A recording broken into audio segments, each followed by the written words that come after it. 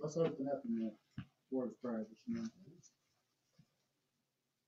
Heavenly Father, thank you again for the privilege we have of coming into your house, even coming into your presence. For we know, Lord, that we're always in your presence, not collectively, individually, but thank you for that privilege we have.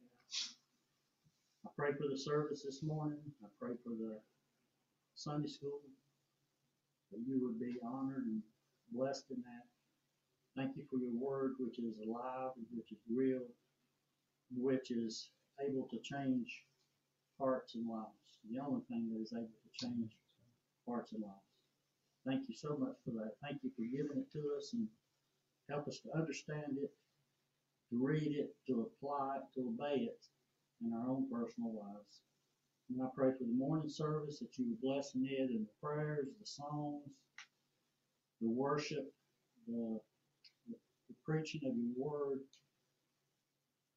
the fellowship, that in everything this morning, Father, you would be honored and glorified. And thank you so much for your love. We pray for those who are online as well, that you would just lift them up this morning. We pray for those that are not here, that should be here, and we pray for those that are not here, that are away because of circumstances. And thank you for meeting every one of our needs. In Jesus' name, amen. All right. As y'all know, that Debbie and myself are reading through the scriptures, and actually right now we're coming to the end of the book of Deuteronomy. But in Numbers and Leviticus, there was several words, and it's really through the scripture. There are several words that are repeated time and time again. And the words are like clean, unclean, atonement. I am the Lord your God, holy. The Lord said. They serve to reminders that a holy God demands nothing less than holy people in a holy camp. And when the holiness is interrupted by defilement or disobedience, God has already provided a way for the priest to make atonement or covering for sin. The sounds of animals being slaughtered, the smell of spilled blood and roasting flesh, the sight of smoke rising constantly, and that constantly from the altar. These were all too familiar to the nation. Without the shedding of blood, there could be no remission of sins or fellowship with God. Imagine taking a handful of mud and covering your hands thoroughly with it. Just think about that for a minute, okay? What would it take to get your hands clean enough to do work in the garage or outside? That'd be no problem. What do I usually do? Little Mountain Dew. Wipe them on your clothes. That would be enough. What would it take to get your hands clean enough to be allowed at the dinner table? Would that work? No. No. What? Probably a little soap and water might be needed. What would it take to get your hands clean enough to put on your best white shirt or blouse without soiling it? Lots of soap and water. What would it take to get your hands clean enough to do surgery? Soap, water, a strong disinfectant, and lots of scrubbing. Lots of scrubbing. But here's one more question to ponder. What would it take? Excuse me. What would it take to get your hands clean enough for God to allow you into heaven?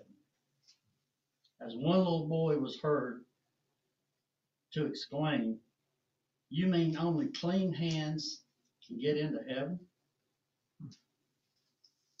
then I must be a goner. Turn to Psalms 24.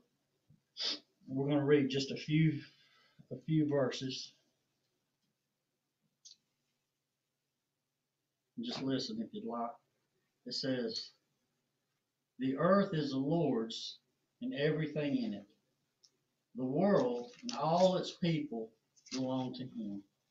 For he laid the earth's foundation on the seas and built it on the ocean depths. Who may climb the mountain of the Lord? Who may stand in his holy place? Only those whose hands and hearts are pure, who do not worship idols and never tell lies."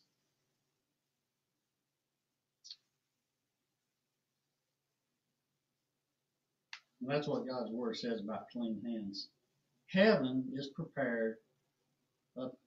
Heaven is the prepared place for a prepared people.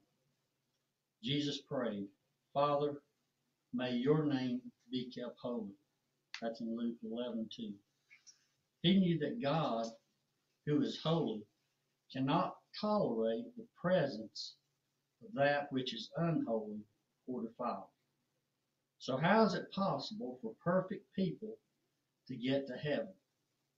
If no soap on earth can get rid of the stain of sin, what hope is there for any of us? The answer is none at all, apart from the cleansing work of Jesus Christ. For God's will was for us to be made holy by the sacrifice of the body of Jesus Christ once for all time. That's Hebrews 10:10. What no soap, disinfectant, or miracle detergent could do for our sinful condition, Jesus accomplished by his death, burial, and resurrection. The blood of Jesus, his Son, cleanses us from all sin. That's 1 John 1:7. Have you washed your hands? Mothers tend to ask the question like that a lot. Do you have a clean hands and a pure heart? Have you been cleansed by the Son of God? That's the question. Okay?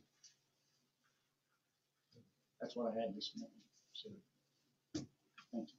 Thank you. No birthdays here, I see. We're missing one.